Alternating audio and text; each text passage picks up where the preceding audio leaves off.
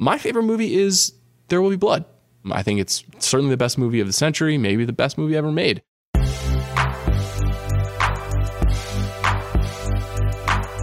I'm Sean Fennessy, editor-in-chief of The Ringer, and this is The Big Picture. Today we're going back to 2007. That was when the first iPhone was released.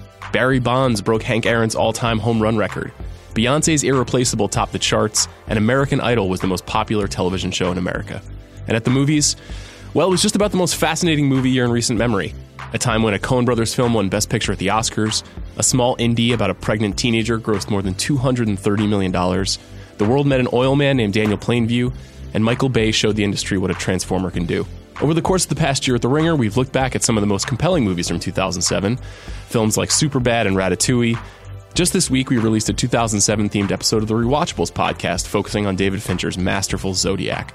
So for today's episode of The Big Picture, I've asked the Watch co-hosts Chris Ryan and Andy Greenwald to join me to talk more in depth about the phenomenon of 2007 at the movies, why things happened the way that they did, and if we'll ever see another year like it again.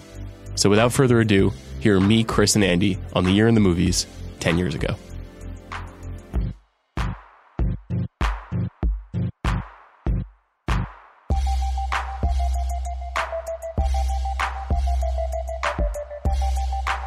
So it's Chris Ryan and it's Andy Greenwald. Guys, thank you for joining me Thanks today. for having us. Andy Greenwald, is this your first appearance on The Big Picture? I'm honored. This is a big chair to fill. I mean, you've had some names on this podcast. Yeah. Who are you most intimidated by? David Shoemaker and Jason Concepcion. Yeah, those are two of the best. So guys, we're here to talk about the movies of 2007 and why that was the single greatest year in movies in the 21st century. Mm-hmm. And damn, there were a lot of movies that year. Yes. And just to set the scene a little bit before we really get into the nitty gritty, I'm just going to list some of those movies. Okay? Here we go. No Country for Old Men, Zodiac, There Will Be Blood, The Bourne Ultimatum, a Chris Ryan favorite, Juno, Superbad, Eastern Promises, Transformers, Ratatouille, Michael Clayton, Into the Wild, Knocked Up, Atonement. I have 50 more titles on my list. At what number does Mr. Bean's Holiday fall? That didn't make the cut, unfortunately. Wow. This is going to be a contentious pod. So we can talk about some things that are off the list, but I think there are a lot of reasons why 2007 was such a profound year. What I want to know from you guys is why it was special to you before we dig into some of the specifics. I think it was a lot of people operating at the peak of their powers. We joke a lot about Apex Mountain on the Rewatchables podcast. And I think that in each case with the directors we're talking about, you could say, well, I mean, I like, Miller's Crossing more than No Country for Old Men, or I'm partial to Fight Club or Social Network over Zodiac. But what year can you think of where you have so many great filmmakers at about the peak of their powers? Because we often talk about, oh, this is a good year because we have a Tarantino and a Spielberg, or a Tarantino and a Scorsese movie coming out, and it's like, oh, this is like, that somehow it's synced up, the calendar synced up. But this was a year where these people were all seemingly firing on all pistons, and that I can't remember another year that was like that. I also think it's worth thinking about in retrospect. Obviously, in the moment, that's one of the reasons why the year felt so exciting, even as we were seeing these movies in the theater and then seeing them win awards and make year-end lists and et cetera. But eras aren't easily defined when you're living through them. You're often not aware that a page is being turned until maybe the page has already been turned. And looking back from 10 years at this period, 2007 and these movies felt like the summation of something. And it wasn't necessarily something good. I mean, we were coming out of, I'm trying to stay as relatively non-political. It was a tumultuous time, coming from 9/11 through various wars and misadventures around the world, through really the end of a presidency that was not my favorite, but regardless, in 2007 was essentially over. Congress had basically throttled this agenda, and we felt like something was coming. We did not know it was a economic crash. We did not know it was Barack Obama and everything else that came after. Unlike, say, Oliver Stone's World Trade Center, these movies weren't necessarily about what we had all lived through, but in some ways they feel like very pure expressions of it. Yeah, you can almost look at these movies as like the sea mist burning off, and then you find out that the world is on fire, which is sort of what economically, and obviously the reverberations of the economic crisis that happened in 2008 are still being felt today. There's a lot of ambiguity. There's a lot of uncertainty in a lot of these films. And you almost wonder whether or not, I mean, you're ascribing a certain narrative to them, but you almost wonder whether there was a feeling in the air that these films sort of captured what are we doing? We, as people who write or talk about culture, we love the idea of works of art having conversations with each other. That's generally our job, to try and stitch those things together, sometimes awkwardly or in a not necessarily natural way. The four movies that are arguably the Mount Rushmore of this year, and you mentioned them, of course, Zodiac, There Will Be Blood, No Country, and Michael Clayton. I don't think we need to do spoiler warnings, but I still won't get too into it. But all four of those movies end on profound notes of disquiet and ambiguity. That's a remarkable thing for any year, I think, for four major movies to end with a similar feeling. There's an unsettling feeling in the air when you walk out of the theater or after you turn off those movies that really mirrored how we all felt about where we had just been through and what was to come. I think there's a reason for that, too, that is specific to the industry, which is 2007 is probably the last time that movies were truly the centerpiece of American culture. Obviously, Andy, you spent a lot of time writing about television. You're going to say spent a lot of time dismantling that. Well, that may well be true also. But, what we talked about as the golden age of television essentially starts right in this period. Right? Mad Men premieres that summer, 2007. So there you go. And with that comes a whole new way of processing, not just where people's attention lies and what people will spend money on, but also who will work on those things and what creative energy is going towards stuff too. There's something really interesting about, there's a lot of masters who made great work in this year, and then there's also a lot of new people who came along and were making really fun and interesting stuff. So that tension is unique. It's also the last year before Capes. It's the last pre-superhero year. Right, so let's talk about that a little bit. This was the end of the Sam Raimi Spider-Man era when things were still, I would say, a little bit more ill-defined in terms of how to make a superhero movie. Well, and the positive spin on that is this was still an era where you could insert a 7 to 8 minute jazz dance sequence and be like, well, this is right. You could. This makes sense. If you should, that's the debate. I'll leave that to the experts. Yeah. But one could, and that was just a way of saying that the concrete was still wet into how these things were going to be, let's say. No, it's very true. And so 1 year later, you get The Dark Knight and you get Iron Man, and the entire game changes from there. But one of the most interesting things to me about this is the way that comedy unfurled at this time too. I think about movie comedies in 2017, and I think with the exception of Girls Trip, there just has not been a significant movie comedy. But in 2007, which is only 10 years ago, that is the rise of Superbad and Knocked Up in tandem. Like, can you guys talk a little bit about what Apatow did and how those movies changed things? Yeah, I think if you look at comedies today, they are where people used to joke action movies were in the 80s, where it sounded like they were pitched in between bumps of cocaine in an elevator at a talent agency. It's just like all it is the concept of the comedy, and we'll just worry about the rest of it on the set because we get great improv people. They'll figure it out. We don't have to write a script.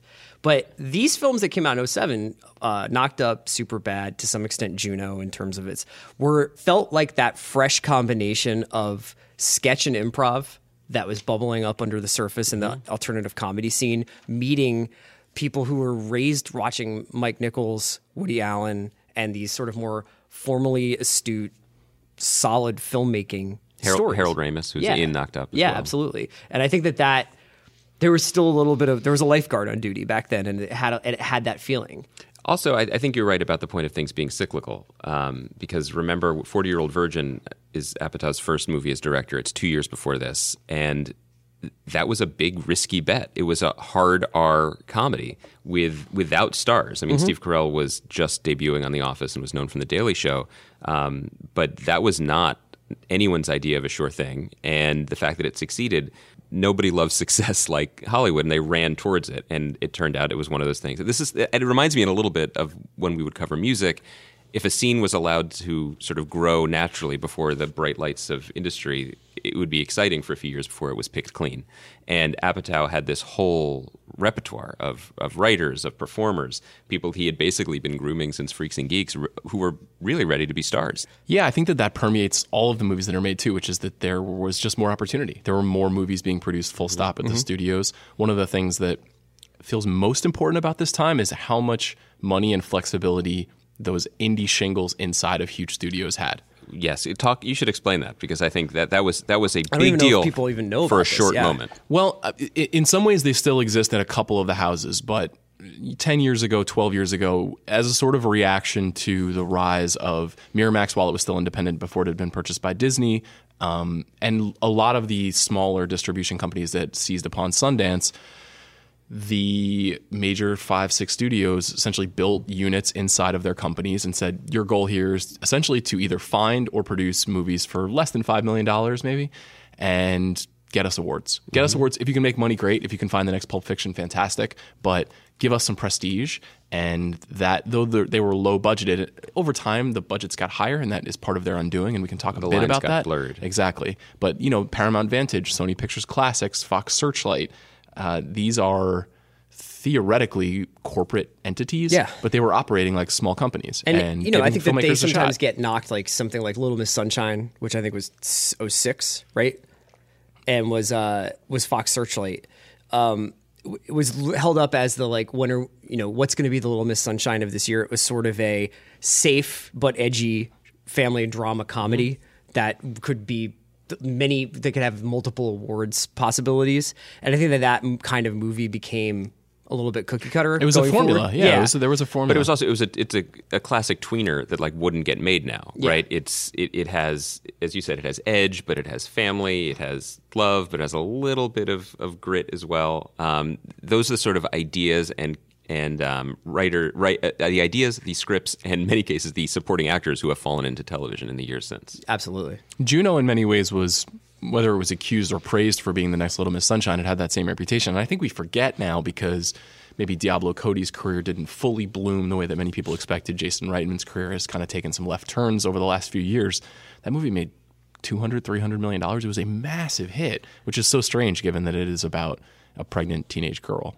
I do think you mentioned gross just then. It's probably worth mentioning that our version of 2007 and the version that has lasted, this is always the case with the year in movie discussions. But if you do the top 10 of highest grossing films of that year, it's Pirates of the Caribbean at World's End, it's Harry Potter, it's Spider-Man 3 with the dance sequence making $890 million worldwide. And that movie was considered a failure. Yes, and is not remembered fondly if it's remembered at all. The third Shrek, the first Transformers, and National Treasure Book of Secrets making almost $500 million.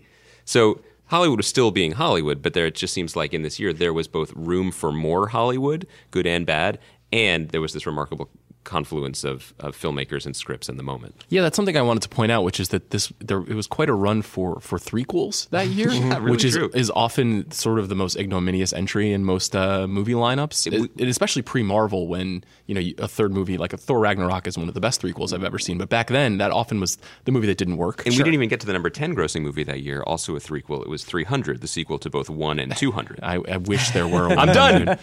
There's a lot to say about 300, and we will get there. But the threequels thing operating in tandem to Paramount Vantage giving Paul Thomas Anderson $15 million to make There Will Be Blood is notable. I mean, it was a different industry where you could succeed and fail in equal measure, and there was no panic because the economic crisis of 2008 had not yet arrived. Television had not yet subsumed. Also, can I say there's something to be said, and maybe a parallel to be made. Paul Thomas Anderson obviously is still making movies and still making movies that do not compromise to anyone whatsoever.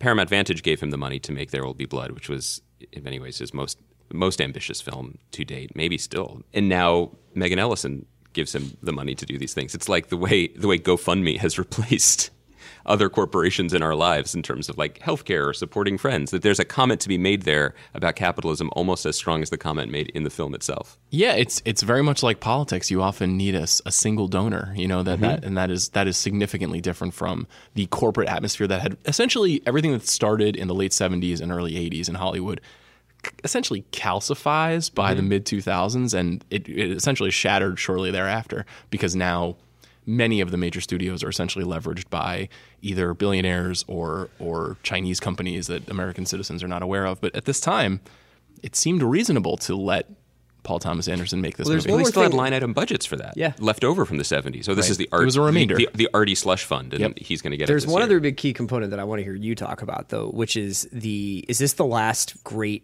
DVD year? A lot of these movies wound up then finding audiences afterwards, whether it was on cable, whether it was on DVD. I don't know when Blu-ray becomes a pretty standard industry format. It's not far from this time. But I was thinking about a movie like Sunshine, which only made about $32 million at the box office, but became a cult classic after its release. You think about something like Zodiac, which was, I think, for the most part, misunderstood upon its release, and we're doing rewatchables about it, and it should speak to it's only grown in stature as Downey Ruffalo and Gyllenhaal have become big stars, and also Fincher has become regarded as probably like one of the best 2 or 3 American filmmakers alive.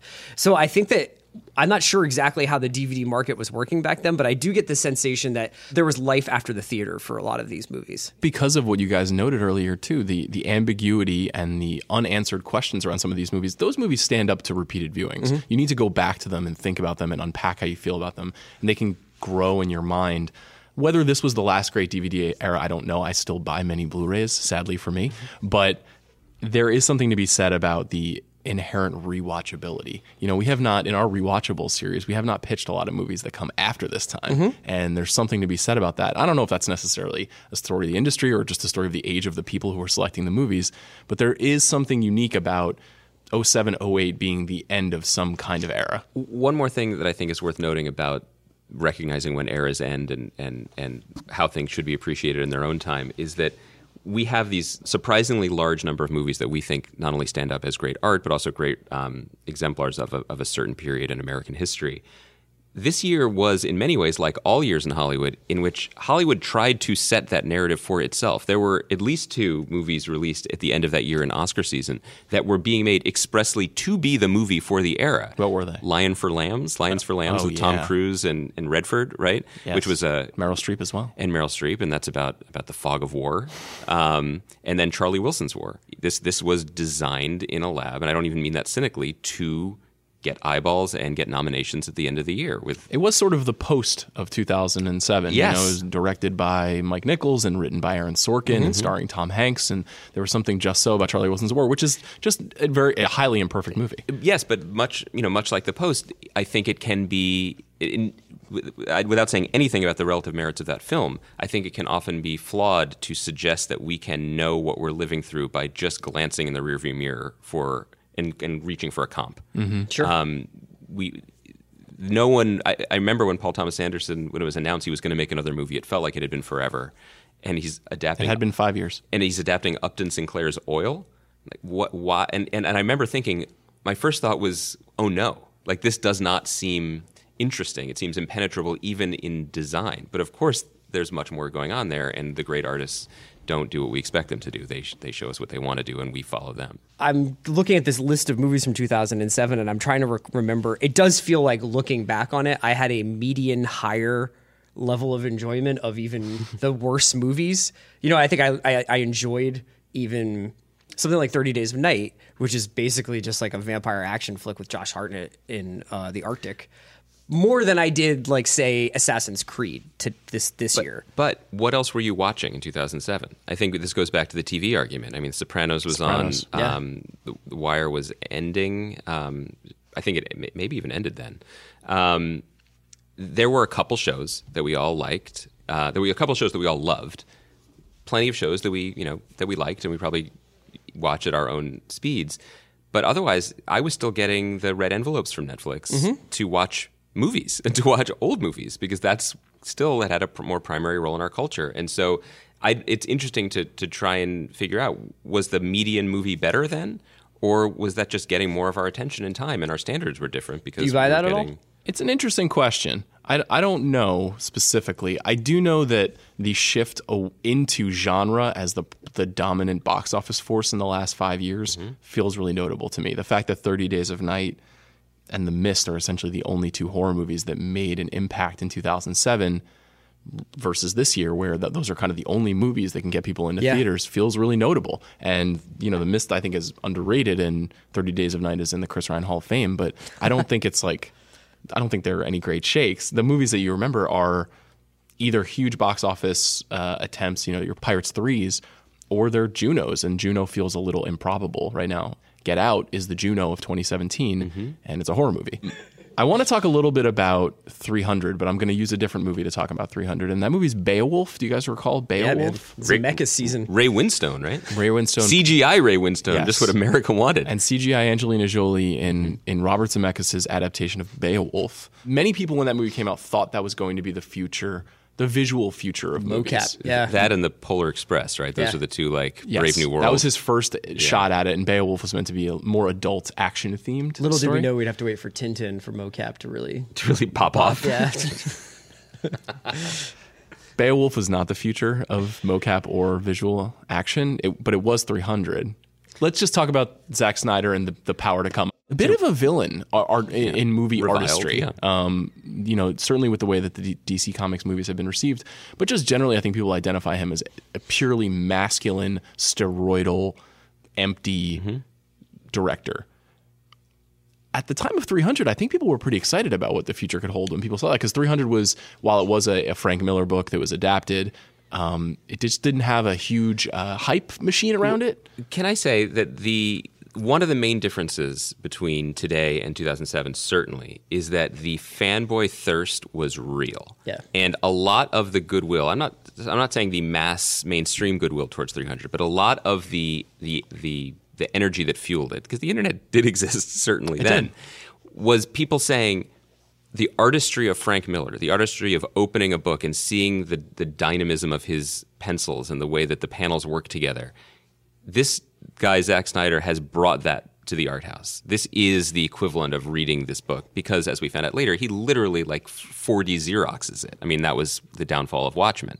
But I do think this was, as you said, the year before Iron Man and the year before Dark Knight.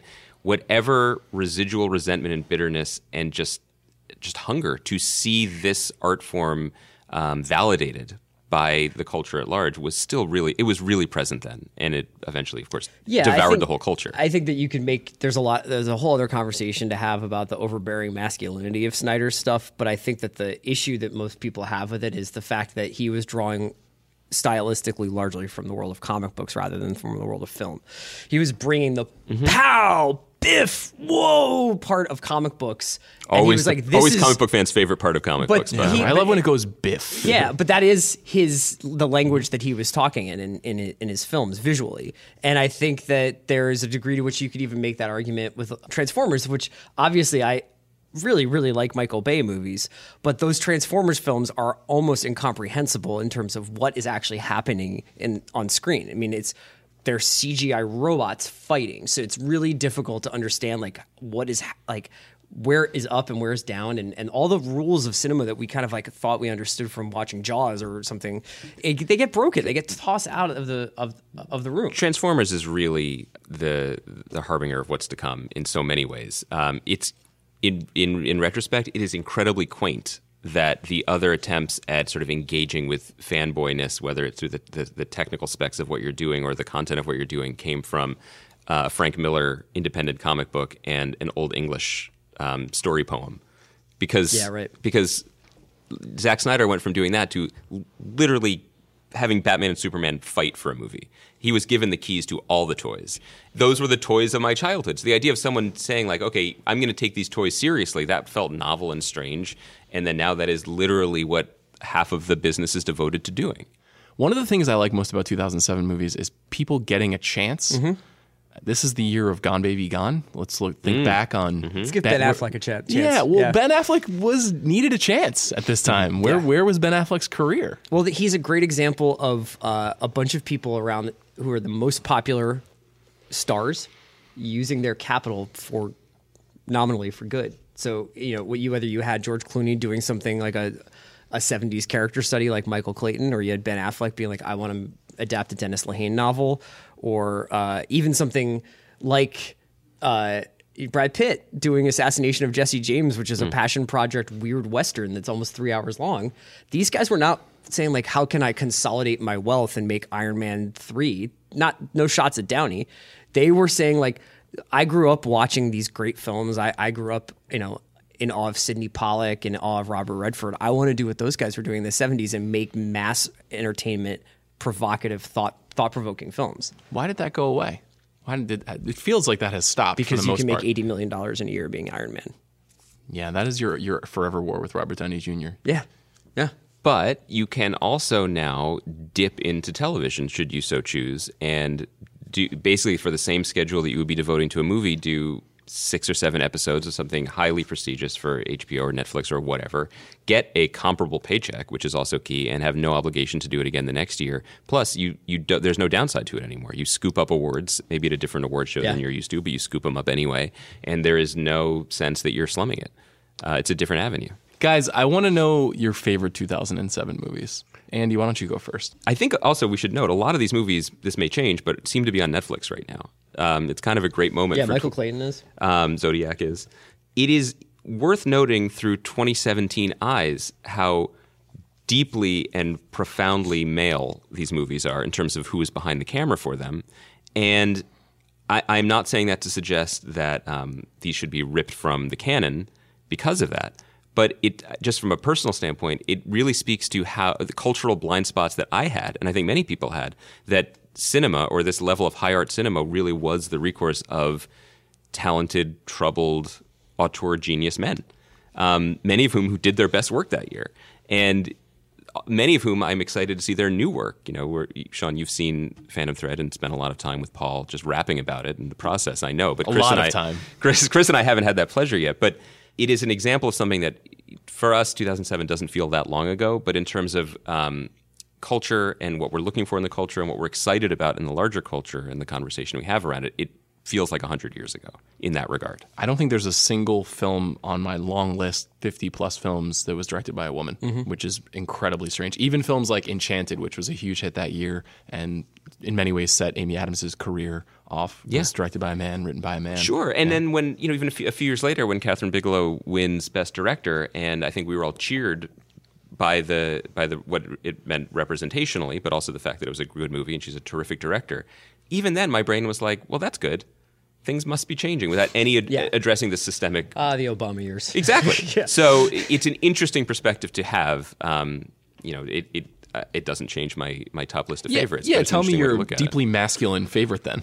It's one of the most masculine ones we've said. It's Michael Clayton. One of my favorite movies of all time. It's very much intentional that I've picked the writer's movie. Mm-hmm. All of these movies are well written in very different ways, but... Explain Tony Gilroy just for a minute. Tony Gilroy, I think you really can't talk about Tony Gilroy without talking about his ice skating movie, which was called... The Cutting Edge, man. Cutting Edge, thank you. No, Tony Gilroy is a filmmaker now, but was a screenwriter, known as one of the best, most dependable guys, a studio guy, did a ton of rewrite work, wrote some scripts that did well, wrote some scripts that he probably wishes his name wasn't on, a very traditional screenwriting path, cobbled together enough juice to basically punch his own ticket, and the script that he had to do himself is this throwback movie, frankly. I mean, it was pitched at the time as kind of like a 70s movie. And it brilliantly took one of the biggest stars of the era, George Clooney, matinee idol looks and persona, and cast him as the schnook. Cast him as the guy who wasn't good enough to be the real lawyer, who was overlooked and forgotten. And they, thank God he had a thing for horses, or else he would be mincemeat on the side of the road. And it's really a movie about the people who just get run over, which in brilliant ways that we didn't expect foreshadows the economic collapse of the next year. But it is I would argue, hugely rewatchable movie. It is really funny. It has a deep sense of place, but it is just beautifully, perfectly constructed. And in an era now when movies are written as bake-offs between teams of screenwriters to meet projected dates demanded by shareholders, to see a movie that was someone just wrote the shit out of it and then pulled it off, it brings a smile. Can I say one thing about Michael Clayton that I noticed on the rewatch? Is it about the only good bake-off being the baguettes that Tom Wilkinson carries around? It's that the narrative that this is a movie about a schnook, it is true. Yeah. But it like Michael Clayton and his gambling addiction are very much like Paul Newman and his debilitating alcoholism in the Vertigo. It's still Paul Newman and George Clooney. Like, well, but it's the movies. I know, but and that's what I like about it. I just mean like Michael Clayton probably would have played different if Giamatti had played Michael Clayton. True. Captain Save Clayton. What is your choice? I feel stupid saying Zodiac because I've spent a lot of time talking about Zodiac. So let's just say it's Zodiac. Okay. But I would like to shout out Assassination of Jesse James. Yes. Just because I am a huge fan of the Troubled movie, the movie that went through really tumultuous production. Andrew Dominik is a guy who probably has not had the career that I was hoping for him to have. He made this. He made Killing Him Softly. He was supposed to make a Marilyn Monroe movie with Chastain or with Michelle Williams at various points, it was rumored. And now he's attached to, I think, a Jim Thompson adaptation or maybe a Cormac McCarthy one. He's always attached to like the coolest possible literary adaptation. But this is just... It really reminds you of like movies from the 70s, like McCabe and Mrs. Miller, and its wandering kind of really marches to its own rhythm. It is probably the prettiest movie of the year. There's not a shot in it that couldn't be framed and put in a museum. Great ensemble performances from people like Paul Schneider and Jeremy Renner and Great Sam Shepard performance in that movie. Sam Shepard, Zooey Deschanel, Mary Louise Parker is great in it. And a staggering Brad Pitt performance, one of his best. One of his best. And one of the greatest examples of a star understanding what makes him a star and then using it like a color in a painting. Understanding that he isn't the painting, but if he's shaded a certain way, the movie becomes about something else and about celebrity and the death of celebrity and about the consequences of actions. It's really a stunning movie. Yeah, it's one of those few films where you watch it and you're like, every element of this is on display in a great way, where it's the score by Nick Cave is iconic to me. The photography is beautiful. The performances are wonderful. It's adapted from Ron Hansen's book about Jesse James, and a lot of the language and the dialogue comes from it. It's just a fantastic movie. Well done. Thanks. My choice is not No Country for Old Men, though. I think we should probably just devote 2 minutes to it. Sure. It won Best Picture at the Oscars, at a very art house Oscars, I would say, which indicates a lot of what's to come in the Oscars. I believe it's the 3rd lowest rated Oscars of all time, and because of that, shortly after 2008, when The Dark Knight was not nominated, they changed the voting rules to expand the number of nominations to 10 for Best Picture. Should we say what the Best Picture nominees were in Please 2007? read them off, Andy. No Country for Old Men, Michael Clayton, There Will Be Blood, Atonement, and Juno. No Country for Old Men is the Coen brothers' masterpiece / one of 14 masterpieces. That's a perfect book and a perfect movie, and I think it's the only time that's ever happened. What do you think? I think we'd be remiss if we didn't mention that Roger Deakins shot No Country for Old Men and Assassination of Jesse James, so a good year for him. One might say many years, because I think Assassination of Jesse James took a little while to make. Yeah, I think you're right. Why did No Country? I mean, it's amazing that won Best Picture, and not just because of that year with that lineup, because it was deserving, and you can make arguments for the others, of course. And any year where you can make arguments for all of them at the Oscars is a good one. But why? If the Coens were going to win, first of all, the fact that they were going to win Oscars was not necessarily a given, considering their prickliness in the movies that they make. Why that one? That specific McCarthy book, a lot of people feel like was written to be a movie. If you read that book, it's essentially the screenplay of the movie. And when you're reading that book, I still can't remember, but I was reading it, and I think that I either heard that he was in talks, or I just sort of assumed, because you read the sheriff character and you're just like, this seems like Tommy Lee Jones. Right. And as soon as you think it's Tommy Lee Jones and Javier Bardem, it's a wrap. You will never see anybody else as those people. It was a really interesting. It also had a certain Bridges of Madison County quality, where it was essentially a bestseller that became a movie 9 months after that. So they really just connected all the dots with that property. It doesn't have a lot of fat, though. That book doesn't have a lot of fat. That book has meaning, but it's not as biblically deep as, say, Blood Meridian or All the Pretty Horses. And there's 2 other McCarthy novels. And I think that it was something that Hollywood really likes to celebrate, which is the best version of a certain genre of movie. And in some ways, that's maybe why La La Land was such a sensation, is because it not only was a celebration of Los Angeles, but it was like, great job making a musical, as good as a musical could be these days. And in a lot of ways, No Country for Old Men was just about as good as a Western noir could be. I just still blows my mind in a good way that No Country was their Oscar-winning movie and not True Grit. And True Grit was really good, maybe even great. But of anything they've ever done, that was the one that felt the most like this is gonna. As with a lot of awards for long time identified brilliant filmmakers, it was just sort of it's time thing. It's just they had amassed such a body of work that people admired so much, and they particularly, because they're not very public, because they don't explain themselves often, they have a sort of mysterious, I guess, envy. There's people really look up to them in a way that we don't really look up to filmmakers anymore. It's something that Paul Thomas Anderson still has a little bit too, but that's increasingly rare, and it felt like just an acknowledgement of their mastery. And I think it has something in common, actually, with a movie that came out this year, maybe an unlikely something in common, but I don't think that movie wins Best Picture if it doesn't have that Tommy Lee Jones soliloquy at the end of it, which you walk out of the movie feeling like it's important. Not just that it's thrilling or scary or exciting or even graceful, but that it's meaningful about the American West or what people do to each other and about, inexplicable violence. Kind of reminds me of Call Me By Your Name, which ends in a similar fashion. There's sort of an explicative, emotional speech that happens right at the end of that movie, and some people think it's a little on the nose. I think you could make the case that the Tommy Lee Jones soliloquy is a little on the nose. That's a great point. But Call Me By Your Name sort of explains itself at the end, and it says, like, this is what love is actually about and what it's for. And I think it clarifies that movie for a lot of people. And I think that may be why it's going to win Best Picture. That's a different podcast too. But movies like that need a hammer. They need a button. That is ultimately why I think it was rewarded. My favorite movie is There Will Be Blood. And that's not surprising to you guys. You know that. I think it's certainly the best movie of the century, maybe the best movie ever made. There's a lot of reasons for that. Wow. I'll be writing about that for TheRinger.com. You should read that. I do want to talk to you guys a little bit about that movie, though. Mm-hmm. It seems impossible to me now, particularly what we know about what Hollywood is willing to do, what it's willing to pay for, the themes that movie tackles. I also want to note that I think it's also the funniest movie, and that's not something that it totally gets credit for. Mm-hmm. What is your memory of There Will Be Blood? What I remember most about that movie was its beautiful and glorious impenetrability at first.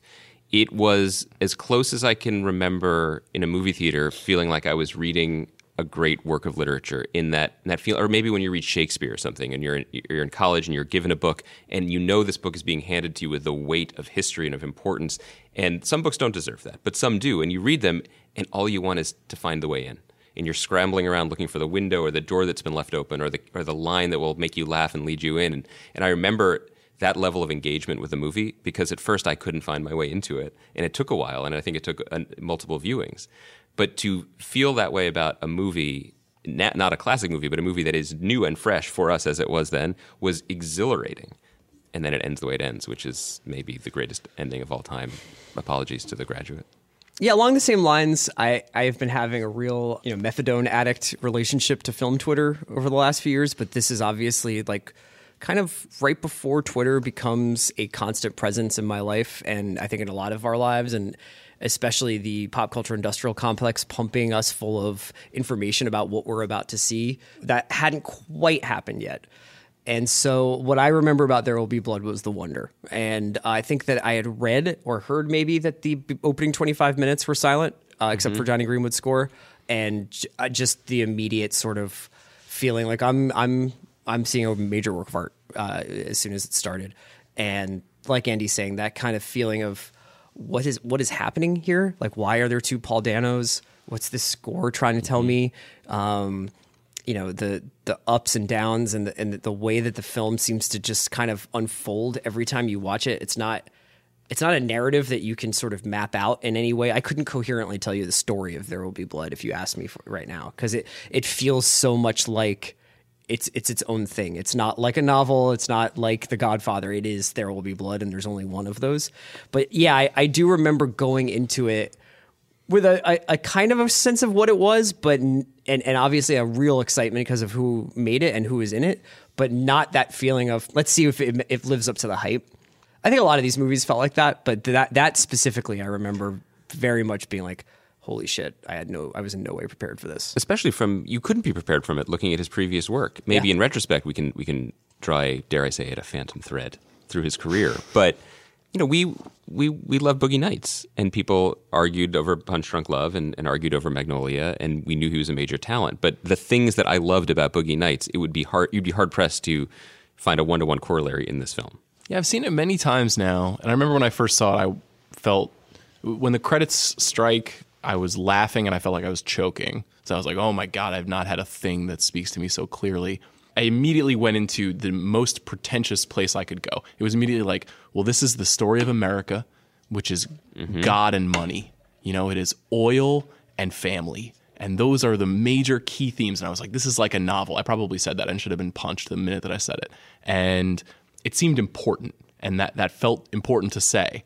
And as I get older and I watch it more, I enjoy it much more for what it actually is, which is really funny and really strange and pretty scary at times, and obviously technically so masterful and confusing. I don't really know how he did a lot of the things that he did. I've said that before on podcasts where I feel like I know how a lot of filmmakers do the stuff they do now, and I don't know how he did shots where things are falling down a well and they strike someone in the head and that person slumps over. I don't really understand how the camera's moving, and that's kind of how you know something has permeated your skin, where the smallest things are the things that excite you most about it. I don't get that feeling as much anymore. Yeah, and the other thing, and Anderson's quite good at this, is making a film that completely captures a time period, but then being like, that's not really what it's doing. You know what I mean? So he was making a film that was based on a book called Oil at a time when there were wars being fought over oil. But I think ducked out on it being like, yes, this is obviously a metaphor for what America is doing in the world. And that kind of goes back to the beginning of our conversation about these films not quite having their finger on the pulse, but maybe pulse adjacent.